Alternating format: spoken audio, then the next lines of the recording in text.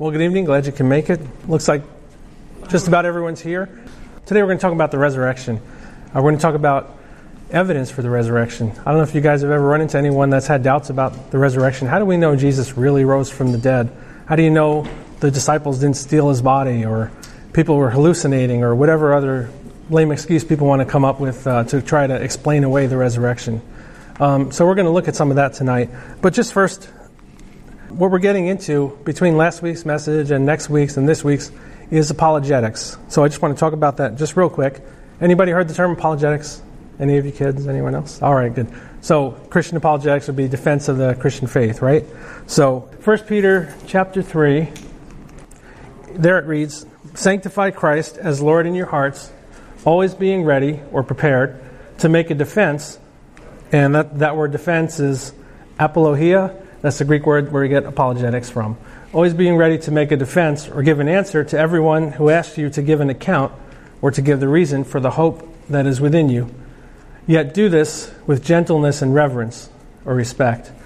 So that's what we're doing. We're trying to be able to defend our faith, trying to be able to, we're not going to be able to answer every skeptic, every doubters, every little excuse that they have to not believe, right? But we're going to be able to at least go after some of the major ones. But we need to be able to do that with gentleness and respect. Just by way of review, for last week we looked at the Old Testament canon a little bit, right? The canon, meaning standard or rule, and it's the books, how we got the books that we have in our Old Testament. This one from Genesis to Malachi, the Italian prophet, if you remember him. Okay?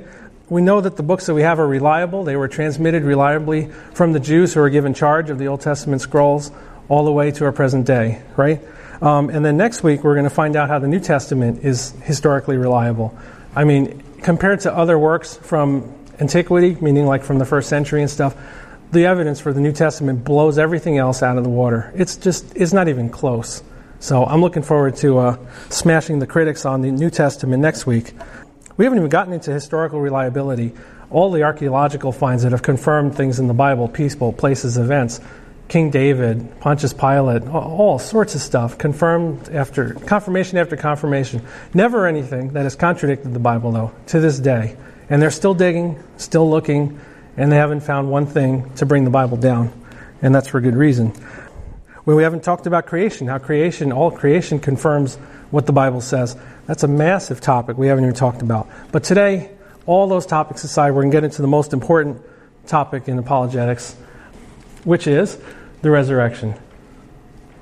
To start us off, the significance of the resurrection, if you can turn to 1 Corinthians chapter 15.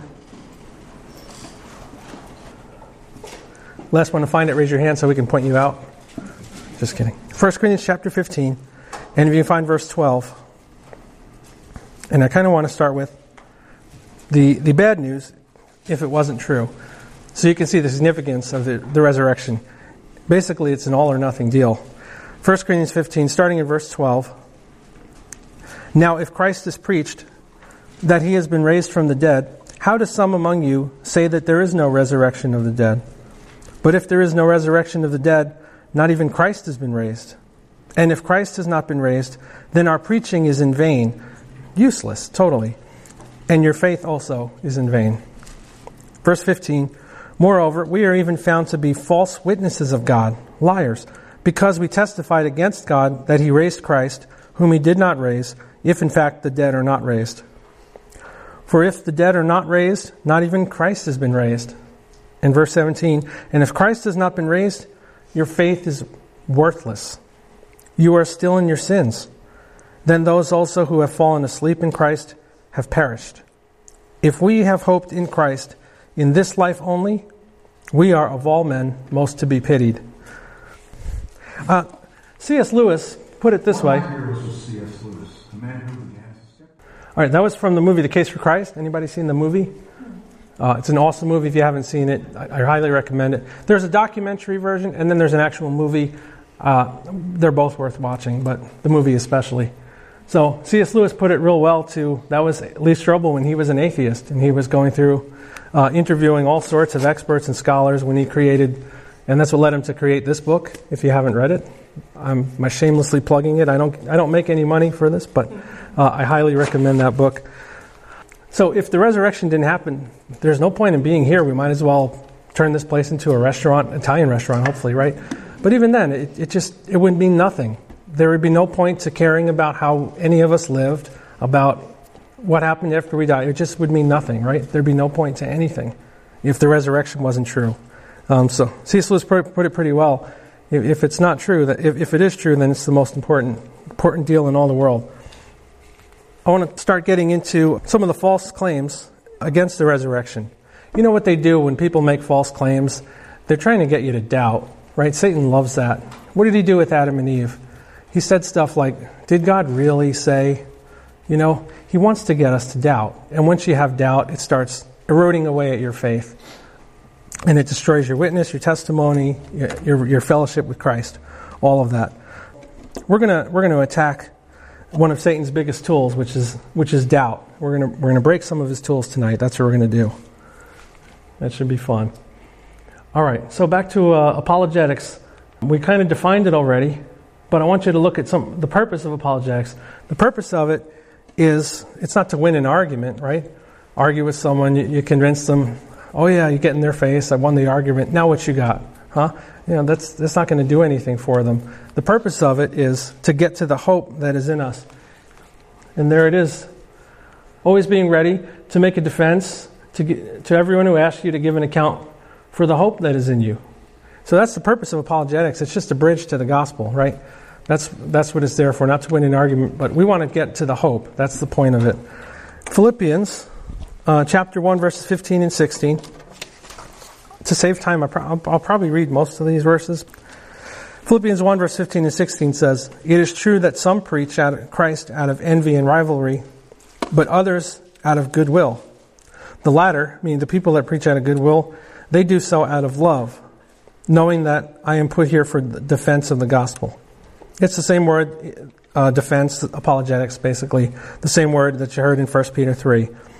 But you notice in Philippians 1, 15 and 16, yes, you have apologetics in that verse, but it's done out of love.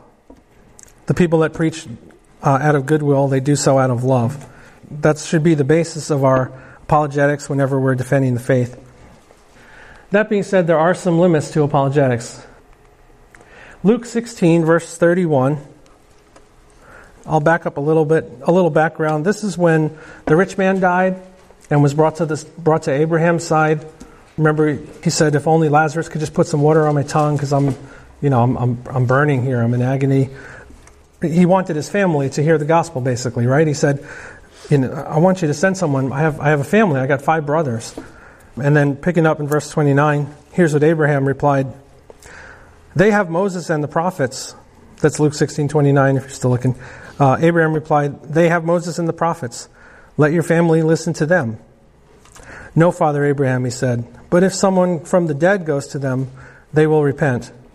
Abraham said to him, "If they do not listen to Moses and the prophets, they will not be convinced, even if someone rises from the dead." So this is why when George or John and those of you that participate in the survey evangelism, you can present the gospel just perfectly, right from the Bible, doing it in gentleness, doing it in love and patience, respectfully, and some they're just going to walk away from it. Because for some people, it's not enough even if someone rises from the dead. We can't lose sleep at night over that. Yes, our hearts should break for them. We can pray for them. But we can't twist someone's arm. We can't get them across the finish line. That's not our job. Our job is to present, and how we present, we do it in love. There are some limits to apologetics. Now we're going to go on to 2 Corinthians chapter 10, verses 4 and 5. And 2 Corinthians 10, verses 4 and 5 says, "The weapons we fight with are not the weapons of the world. On the contrary, our weapons have divine power to demolish strongholds." Verse 5, "We demolish arguments and every pretension or lofty opinion that sets itself up against the knowledge of God, and we take captive every thought to make it obedient to Christ." There's a lot of action in that verse, isn't there? You got weapons, you got fighting, we have demolishing arguments, and taking captive every thought and making it obedient to Christ. So tonight, that's what we're here to do. We're here to demolish some of those just pathetic arguments against the resurrection. I can't think of a charitable word for it. But that's what we're going to do. We're going to bring out the wrecking ball. So Come on, that's cool, isn't it? Okay, it's done. Anybody want to see it again? No? Oh, okay. Come see me afterwards. All right. All right. The first point I want to start with is, did Jesus actually exist? And the class said, yes. Okay, good. There are just a handful of scholars, and I won't say what I think of them completely, but there are just a small handful of scholars in the world who want to say that Jesus never even existed. What? I mean, we have the New Testament. We have all this evidence from the first century. There's a scholar by the name of Bart Ehrman. Raise your hand if you heard of Bart Ehrman. No? Oh, we got one way in the back there. Okay. He wrote this book, New York Times bestseller list, Misquoting Jesus. Next week we're gonna put this book in the grave where it belongs. Okay, but he's attacked. He was educated by a conservative Christian, Bruce Metzger, a New Testament scholar. Okay, so he's a bona fide New Testament scholar. He's the real deal, but he left the faith. Places like CNN, the New York Times, they love to interview him. They love to hear what he has to say because they're like, oh, he's qualified. He used to be a Christian. So we believe everything he says because he's critical and likes to pounce on the Bible and pounce on the reliability of the New Testament. Even Bart Ehrman had the sense to write this article. I'm not going to read the whole thing. This was published on the Huffington Post, which is a left-wing liberal trash rag. It is. That's what it is. So a good place for Bart Ehrman's article to be. But Bart Ehrman said this, and he's a bona fide scholar. He really is. And I'm just going to highlight a few things that he said about whether or not Jesus actually existed. In a society in which people still claim that the Holocaust did not happen, is it any surprise to hear some people claiming that Jesus never existed? So that's to start you off the level that he thinks the lunacy has to be at for you to claim that Jesus never existed. Another little interesting thing he said, the reality, sad or salutary, whether you like it or not, is that Jesus was real. One more thing. The claim that Jesus was simply made up falters on every ground. And in looking at all the evidence from the ancient world, we do not have accounts of others who were born to virgin mothers and who died as an atonement for sin and then were raised from the dead. Period. You just don't have any. You have some copycats that came after Christ, but you don't have any before Christ. And the parallels that they claim exist between Jesus and some pagan fake gods that we're about to pounce on, they exist only in their minds. We'll go into that in a little bit. With respect to Jesus, he says, we have numerous independent accounts of his life in the sources lying behind the Gospels. Sources that originated in Jesus' native tongue, Aramaic, and that can be dated to within just a year or two of his life. What? Just a year or two? How many of you heard, when was the first gospel written? What's the youngest gospel? Oldest gospel? Right? Most scholars say Mark, and nobody says it was written only within a year or two. What is he talking about? He's actually talking about some of Paul's writings, 1 Corinthians chapter 15 in particular, and the creed that we're going to look at tonight.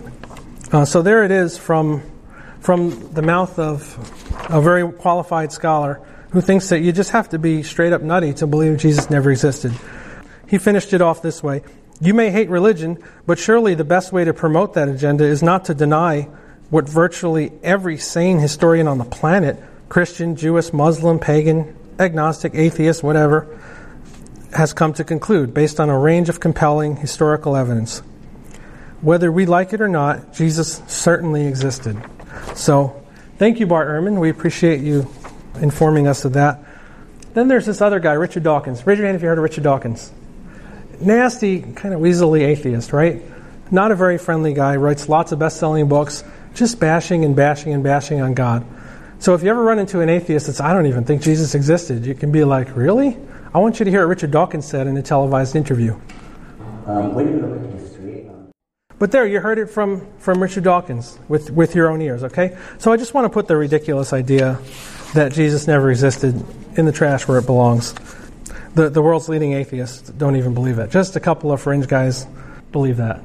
So if you ever had any doubts about that. The next thing we're going to talk about is, did Jesus and Christianity copy any of the ancient mythical gods?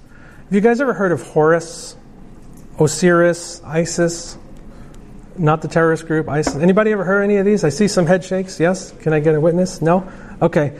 They are fake mythical gods, okay? And some people, there's a movement of a few people, again, on the fringe, and Bart Ehrman goes after those guys, good for him, that are trying to claim that Jesus copied some of these mythical gods. Let me just read you one little thing that he said. The claim made by a small but growing number of writers, bloggers, and internet junkies who call themselves mythicists. I'm sorry, I'm going to skip around some of what he said. They're a group of loudmouth naysayers that maintain that Jesus is a myth invented by the early Christians who modeled their Savior along the lines of pagan divine men, some of whom were also born of a virgin on December 25th, who did miracles, who also died as an atonement for sin, and then were raised from the dead. Any of you ever heard this stuff before? No? Okay. We got one hand. Thank you. There are people making these claims. There was even a movie that was behind this, that was based on all this junk. So I just wanted to do some demolishing of the fake gods like Horus and Osiris. First problem with those mythical fake gods is that if you look at the writings that we have in them, and they're pretty sketchy and not reliable anyway, none of them ever had a physical resurrection. Not one. Oops. I guess Christ didn't copy them then, right? And because none of them had a physical resurrection, none of them left an empty tomb. And here's another little small problem with all of them. Sorry, I'm not looking at in detail at them. They all share the same root problems. One problem is that there's no historical evidence for these guys. They never even lived. They're mythical gods. They're about as real as the Avengers. Sorry, Ethan. Okay? So there's no evidence that any of them ever lived at all. The Jews, they were aware of these pagan myths long, long ago. And you know what they thought? They thought resurrection was always at the end of the world. And so with the judgment. If we look at John 11, verses 23 and 24, you don't have to turn there if you want. You can just listen. Jesus said to her, "Your brother will rise again." Sorry, this is talking about Lazarus. And then Martha answered, "I know Lazarus will rise again in the resurrection at the last day." So this is what they were expecting for resurrection. That's one reason why they weren't expecting Jesus to rise from the dead. That was something totally new to them. So resurrection was something that happened on Judgment Day at the end, and it was for everyone. It wasn't just one guy raising from the dead. These people never existed, therefore they never had an empty tomb, and they never rose from the dead. Other than that, sure, we copied them. So there we go. This is what we just did to all those fake gods, okay? Now that we've got all that cleared up, we're going to move on to some of the common objections to the resurrection. There's a bunch of them, but we're going to look at the most common ones. And even these you're going to see they're pretty hard to maintain if you have any ability to reason or think logically. There's probably a motive that we'll talk about for why people aren't believing what we're believing. So here are some of the common objections. The first one we'll look at is the claim that disciples stole his body. So after Jesus was crucified, right, for claiming to be God, he also said he was going to rise from the dead. That didn't go over too well either, right? You mean to tell me that his disciples, after watching them execute their friend and leader, they found a way, they thought it was a good idea to go overpower the Roman guards. I don't know how they did that. Then they're going to push a massive stone out of the way of the tomb, take Christ's body out, and then lie to the whole world, even though Jesus was teaching them. One of the things he taught was, I am the truth, right? He said, I am the way, the truth, and the life. He said the truth will set you free. So someone who's taught them honesty and truthfulness, as long as they've been around him, they're just going to go and parade this lie around that Jesus rose from the dead. I can't think of a motive for that. If any of you can, let me know. I looked long and hard. I haven't found anyone who came up with any sort of motive whatsoever for why the disciples would do that. If any of you have one, even just for discussion, I'm all ears. But, okay, I've still never heard one. So here are some of the problems that they faced. One problem is in Matthew 27, verses 64 and 66.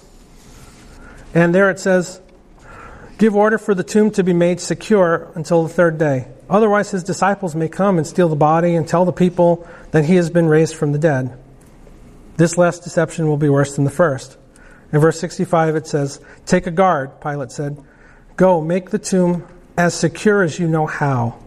So they went and made the tomb secure by putting a seal on the stone and posting a guard.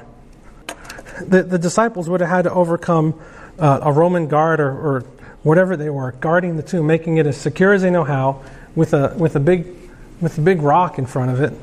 And there's nothing funny written on the board this time. Sorry, guys. I don't know if you can see it, but here's a tomb with an entrance, poorly drawn, with a big stone. And that says huge stone, okay? It was a big stone. So the stone was made to block the entrance, but it also, you see this? They would cut out underneath so they can push the stone in, and then the stone is sitting down there. So these guys would have to push the stone like uphill. I don't think that would have worked very well. So that's one problem they had. Another problem they had is if Jesus was dead, left in the tomb, and they stole his body, there would be no resurrection appearances. How in the world do you start a religion based on a crucified, dead Messiah who just stayed dead, when the whole point of the religion is resurrection, and that's what the apostles are preaching from day one? That wouldn't work, would it? So we talked about, what motive would there be for the disciples to try to pull off something like that, like stealing his body? Money? You think were they going to get rich off this? How about power? You think if they went and busted into a tomb guarded by Romans, stole the body of someone that the Romans just crucified, that they would get a promotion? Maybe they'll get to be like some Roman senator or governor or something. I mean, there's no motive in it at all. Maybe they did it just to annoy the authorities that just crucified Jesus. Maybe they did it to protest them. Okay, why don't we go with that one for a second? If you were, let's say you're Peter and a couple other guys. Peter, we picked on him this morning, right? John did a little, he wants to get in there and have some action. Let's say he convinced a couple others to come with him. Somehow they overpowered the guards. Somehow they pushed the huge stone out of the way. They got his body out, and they found a way to hide it. They had a conspiracy going, and everybody was like, all right, we're just going to keep this lie to ourselves, and we're just going to play it out. I can almost see someone maybe doing that for a little while. When the authorities found out, and they said, you guys are going to put an end to this right now. You're going to tell me where the body is. How long do you think they would maintain that lie? How about they said, okay, you're not going to talk? All right, let's crucify that guy. And we'll go down the list and we'll crucify each and every last one of you till someone tells us what's going on and tells us where the body is. You would think that by the time they used the word crucify, and by the time they brought you out to the place where you're going to get flogged and then crucified, that you'd be like, okay, I'm sorry, I took it too far, game over. I'll tell you where the body is, okay? I'll show you where it is. That's it, I'm done. Right? Who would knowingly die for something that's a lie? A lot of people would die for something they believe is true, right? Even Muslims do that. Lots of them. But what about dying for something that you knew was to be a lie? That would make no sense at all, right? This theory makes no sense at all. The other thing it doesn't account for is Paul. Paul called himself the chief of all sinners because he what? He persecuted the church of God, right? He was there giving approval when Stephen was stoned to death. Remember Stephen? Right? He was a martyr in the New Testament. He was there giving approval. So how did you convert someone hostile to Christianity? How did you convert that guy, Paul, who was totally fine with killing Christians, if Jesus never rose from the dead? That would mean he never saw a resurrection appearance. That doesn't make sense, does it? Here's another ridiculous claim. We're not going to do like 10 of them. Don't worry. We're just going to do this one and then one more, and we'll back out of this section. He didn't really die on the cross. It's called swoon theory. Any of you ever heard of swoon? You ever heard that word? Okay, or just apparent death. Like he didn't really die on the cross.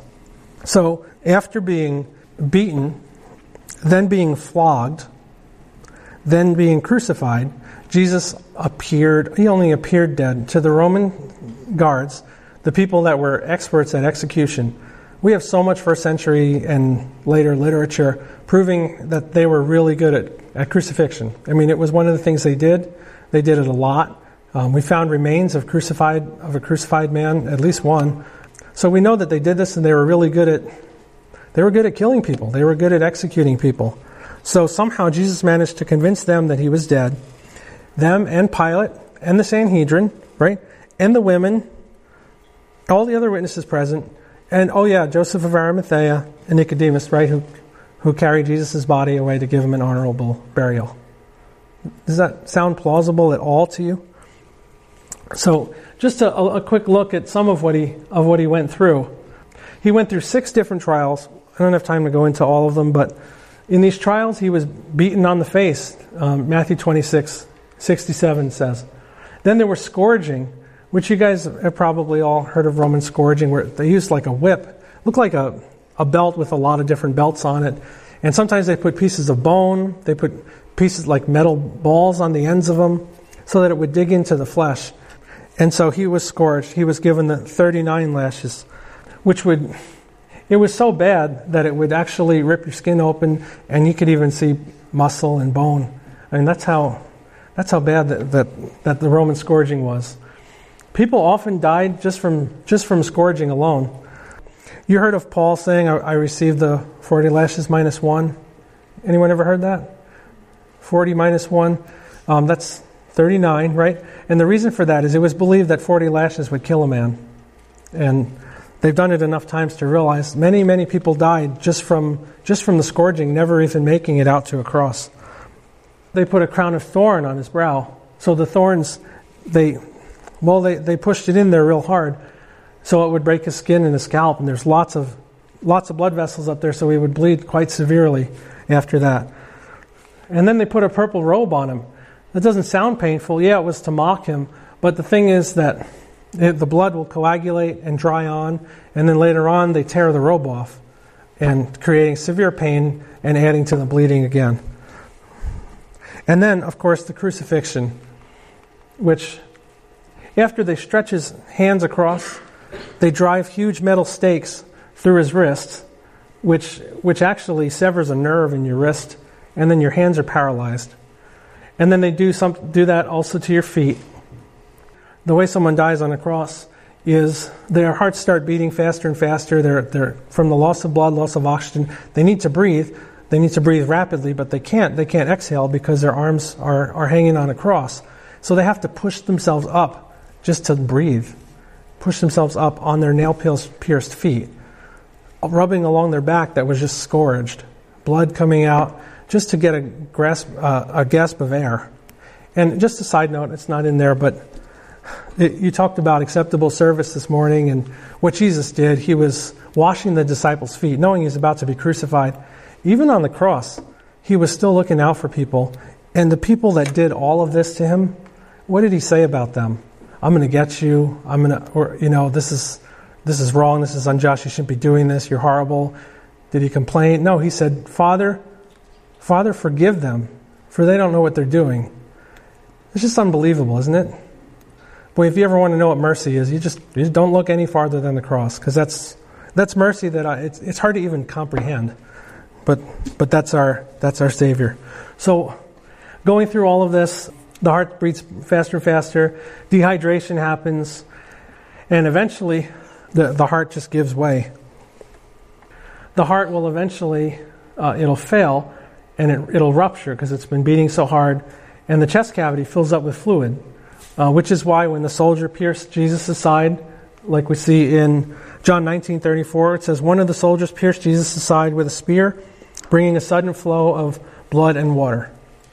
That's called pericardial effusion. That's what doctors call it. It's a real thing. I remember when I went through this book many years ago in a small Bible study, there was a surgeon there, and he's just a friend of mine in church. He was the chief trauma surgeon at a big university hospital in New York.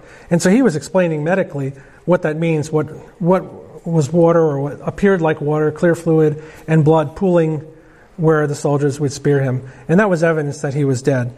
There's no other way to put it. Jesus was dead on that cross. He died on the cross. Then after that, he was buried, and he was wrapped tightly. Do you remember Lazarus? Remember Lazarus? He was wrapped tightly, so much so that they had to help him out of his wrapping. John 11, verse 44. Well, I'll just save the time, but that's what they had to help him out of it. So after being bound tightly, Jesus is put in a tomb and a big stone rolled in front. To believe that he never died, There's no evidence at all in all the world. In fact, most scholars, even the atheists, even people like Bart Ehrman, yes, they'll all admit that all the evidence is Jesus actually died on the cross. There's no reason not to believe that. The guards had a pretty strong motivation to not let anyone take Jesus' body, just to back up to the other point. That was staying alive, right? If the disciples pulled that off successfully and stole Jesus' body, those guys would have been executed. They only had to stand guard 3 days. They had a rotation. They were professional guards. So there's no way they could have pulled that off. So to think he never actually died, you'd have to believe at some point that he came out of the grave on his own, right? So after all the stuff we just talked about, the crown of thorns and the scourging and the crucifixion and the enormous metal spikes went through his arms and his feet, and then being tightly wrapped and left in a tomb, left for dead, that Jesus somehow got himself out of the really tight wrapping. Then he managed to, with hands that had paralysis, he couldn't even use them at that point, with feet that had huge holes in them from big spikes being driven through them, somehow he manages to get the stone out of the way. Then he manages to overpower the Roman guards. And then he manages, after all of that, and after all the blood loss and the blood and water coming out of his side, to take a nice leisurely stroll toward Emmaus, which was only a distance of, anybody ever heard how far it is from where this happened? 7 miles. So he's going to walk on pierced feet with, Does that sound plausible to anyone on any planet? I don't see how it could. Oh, and then by the way, while he looks the way he looks and while he was in the condition that he was in, he has to convince everyone that he's the risen Messiah who conquered and defeated death. That's not how the appearances of Jesus describe him. He still had the hands in his wrists and he had the piercing in his side. But other than that, he was alive and well. I don't think somebody that went through all this would just walk out of a tomb, push the rock over, take a big stroll to Emmaus and look alive and well enough to convince people like Paul, who was hostile to Christianity, that, hey, this guy's Lord of life, man. Look at him. He's all in top shape now. He's alive from the dead. Doesn't make sense, right? All right, one more common objection. The resurrection appearances were all hallucinations. Let's just take a peek. At 1 Corinthians 15, I just want you to look at some of the resurrection appearances in there. And I'll just kind of, without reading the whole thing, I'm going to just read you a list of some of the appearances that were. Jesus appeared to Cephas, right, or Peter. He appeared to the 12. At one point, he appeared to more than 500 at a time. And in 1 Corinthians 15, it said most of those people are still alive. He appeared to James, his half-brother. James wasn't a believer before that, right? He appeared to the apostles. He appeared to Paul. He appeared on the road to Emmaus. He appeared to the women, right? Mary Magdalene, and others. So there's so many different resurrection appearances in so many different places, so many different times. I just want you to know what psychologists think of this and psychiatrists. They think it's all bunk. And just to speed it along, one of the things that a psychologist will tell you is necessary for a hallucination to happen, and it does happen, is anticipation or expectation. So let's look at that idea. If these people expected Jesus to rise from the dead. Well, it wasn't expected by the Jews, right? You heard what Ehrman said and what others said. The Jews were expecting resurrection only to happen for one person, not for one person, but for everyone at Judgment Day. So they had no reason to expect a resurrection of one man, let alone who was just crucified as a criminal. It wasn't anticipated by the disciples, right? If you look at Mark 16, around verse 11, I'll skip that one to save time. We'll go to Luke 24, 11 and 12. Luke 24, verse 11 says, "But they did not believe the women." The women had just seen the empty tomb. They just heard from the angel that Jesus rose from the dead. And they came and reported it. And it says they didn't believe the women because their words seemed to them like nonsense. And that's when Peter got up and ran over to the tomb to look in. Luke 24, verses 37 through 39, it was not anticipated. They were not expecting this. So that kind of blows a major hole in the first requirement to have hallucination happen. There's the case of doubting Thomas, right? Did he just believe Jesus outright when he walked in? No, he wanted to see. He said, "I want to put my hands in the nail piercings. I want to put my hand on your side," right? So you can see that these people were not expecting Jesus to rise from the dead. So there you go. That cuts off hallucination theory right at the front. The Jews, they knew the difference between visions and dreams and resurrection. Here's a little quote from N.T. Wright, another really smart, well-qualified guy. He says, everyone in the ancient world took it for granted that people had strange experiences of encountering dead people. They knew at least as much as we do about visions and ghosts and dreams. And the fact that when somebody is grieving over a person who has just died, they sometimes see, briefly, a figure that seems to be like that person appearing to them. This is not a modern invention or discovery. The ancient literature is full of it. They had language for that sort of thing. And that language was not resurrection. They described these situations as a kind of angelic experience. These people would know the difference between a vision or a hallucination and the real thing. Then we have several more problems with hallucination theory, and I'm going to have to speed through them a little. He appeared to more than 500 at once. Anybody seen Elvis, by the way? No? Okay, lots of people say Elvis is alive. I've seen him here, I've seen him here. He's appeared in so many different places. First of all, they're lying. You're from Memphis, right? You've lived in the Memphis area. I've lived from the Memphis area. I have a question for you. If you ever run into someone that says they've seen Elvis, ask them if they ever had a meal with him. You ever sat down and had a PB&J and bananas? That was Elvis's thing. He liked peanut butter jelly sandwiches with bananas in them. You ever had a meal with a hallucination? No, right? Okay. And neither did they. Another thing about the 500 people, when Jesus appeared to more than 500 at once, group hallucinations, they never happen. In that movie that I told you about, Case for Christ, Lee Strobel went and interviewed, while he was an atheist, one of the leading psychologists on the planet, someone who ran a group representing psychologists, and what he came out with was, the bottom line was, he asked, what about this appearance, Jesus appearing like more than 500 people at once, wasn't that just a hallucination? And the psychologist just basically laughed and said, to believe that would be a bigger miracle than the resurrection. So there you have it from the mouth of the world's leading psychologist. Group hallucinations don't happen. You ever had a fun dream and you're like, hey, why don't you join me in my dream? You can't share dreams just like you can't share hallucinations. It just doesn't work that way. Then you have the problem of living eyewitnesses. Well, in 1 Corinthians 15, it said most of those people are still alive that witnessed these events. So they would know for sure if someone was lying about it. They would know where his body was, etc. Jesus had a physical body. Luke chapter 24, verses 37 through 39. He ate meals, right? He ate with his disciples. Here's Luke chapter 24, verse 37 and 39. It said, they were startled and frightened, thinking they saw a ghost. But what did Jesus say to them? Why are you troubled, and why do doubts rise in your minds? Look at my hands and my feet. It is I myself. Touch me and see. A ghost does not have flesh and bones, as you see I have.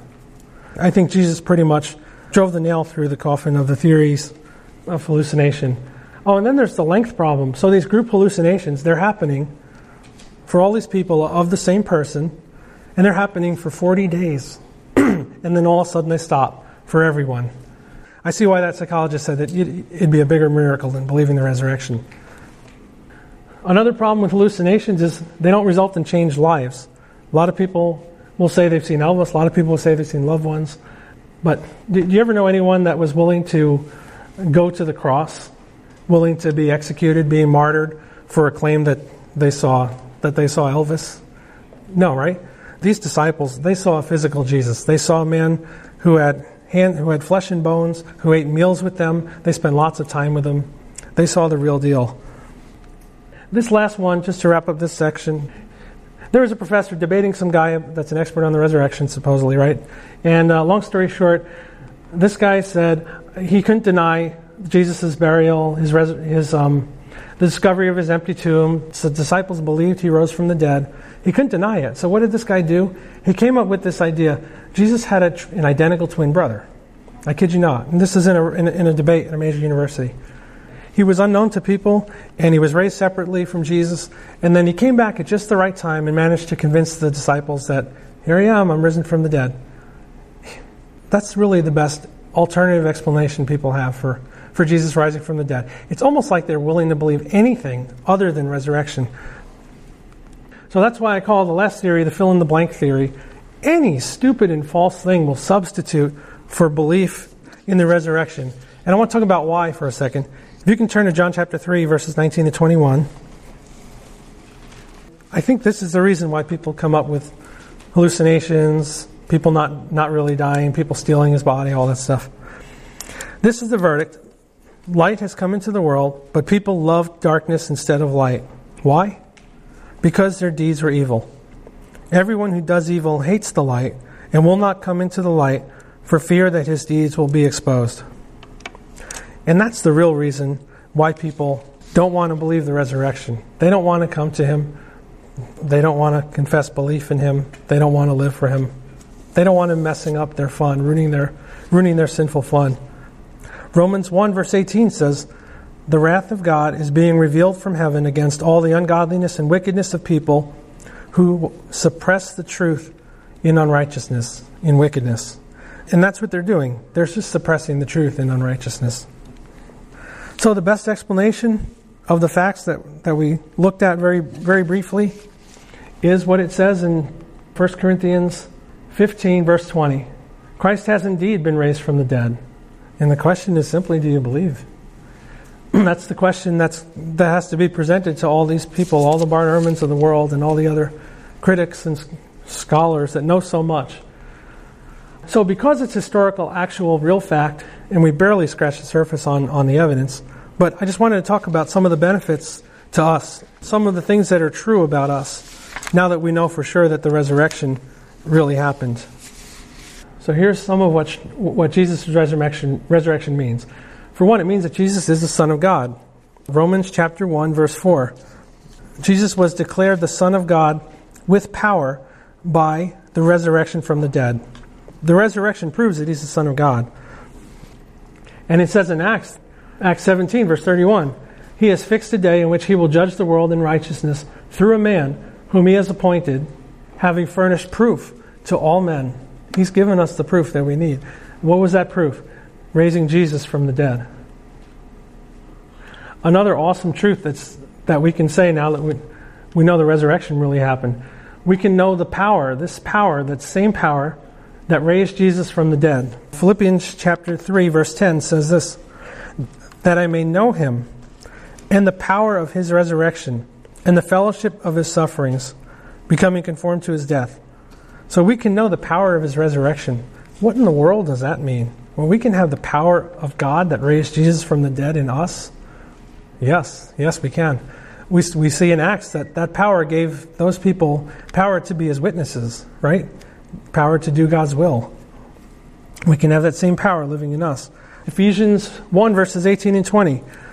"I pray that the eyes of your heart may be enlightened, that you may know his incomparably great power for us who believe. That power is the same as the mighty strength he exerted when he raised Christ from the dead." And that same resurrection power can live in you if you put your faith and trust in Christ. Some things in Romans 6. I think we spent a little bit of time in Romans 6, looking at verse 4, says we can walk in newness of life. Romans chapter 6 is just an awesome chapter. I think you should commit it to memory if you could. We're no longer slaves to sin, verse 6. These are some pretty awesome benefits, right? We're going to get new bodies. I think some of our senior saints would probably say really loud amen to that, right? I'll get there someday, I guess. But in our bodies, according to 1 Corinthians chapter 15, they're going to be spiritual. They're going to be of heaven, imperishable, and immortal. Well, this is going to be a pretty neat body that we're going to get. Another benefit, Revelation chapter 20, verse 6. Revelation 20, verse 6 says, "Blessed and holy are those who share in the first resurrection. The second death has no power over them." That's pretty awesome. The second death, when Satan and the demons are destroyed, right, and cast into the lake of fire, that has no power over us. And how about this benefit? John 11:25. We're going to get eternal life. Jesus said to her, "I am the resurrection and the life. He who believes in me will live, even if he dies." Pretty awesome, huh? Death ain't got nothing on us. We have a living hope. 1 Peter chapter 1, verse 3. 1 Peter chapter 1, verse 3 says, "Blessed be the God and Father of our Lord Jesus Christ, who, according to his great mercy, has caused us to be born again to a living hope through the resurrection of Jesus Christ from the dead." It's a living hope. We have a living Savior. And Hebrews describes this hope as the anchor of the soul, something you can rely on. Just as we started to look briefly at some of the things that are true now that knowing that Christ is raised from the dead, I thought we could just take a moment and just worship God. And I have a song here that the words are on the screen. It's on YouTube, so it's an awesome song. I hope you can see the lyrics and listen along and sing along if you'd like, please. I'll go ahead and play the song, and you know what? The resurrection's true. So go ahead and celebrate it.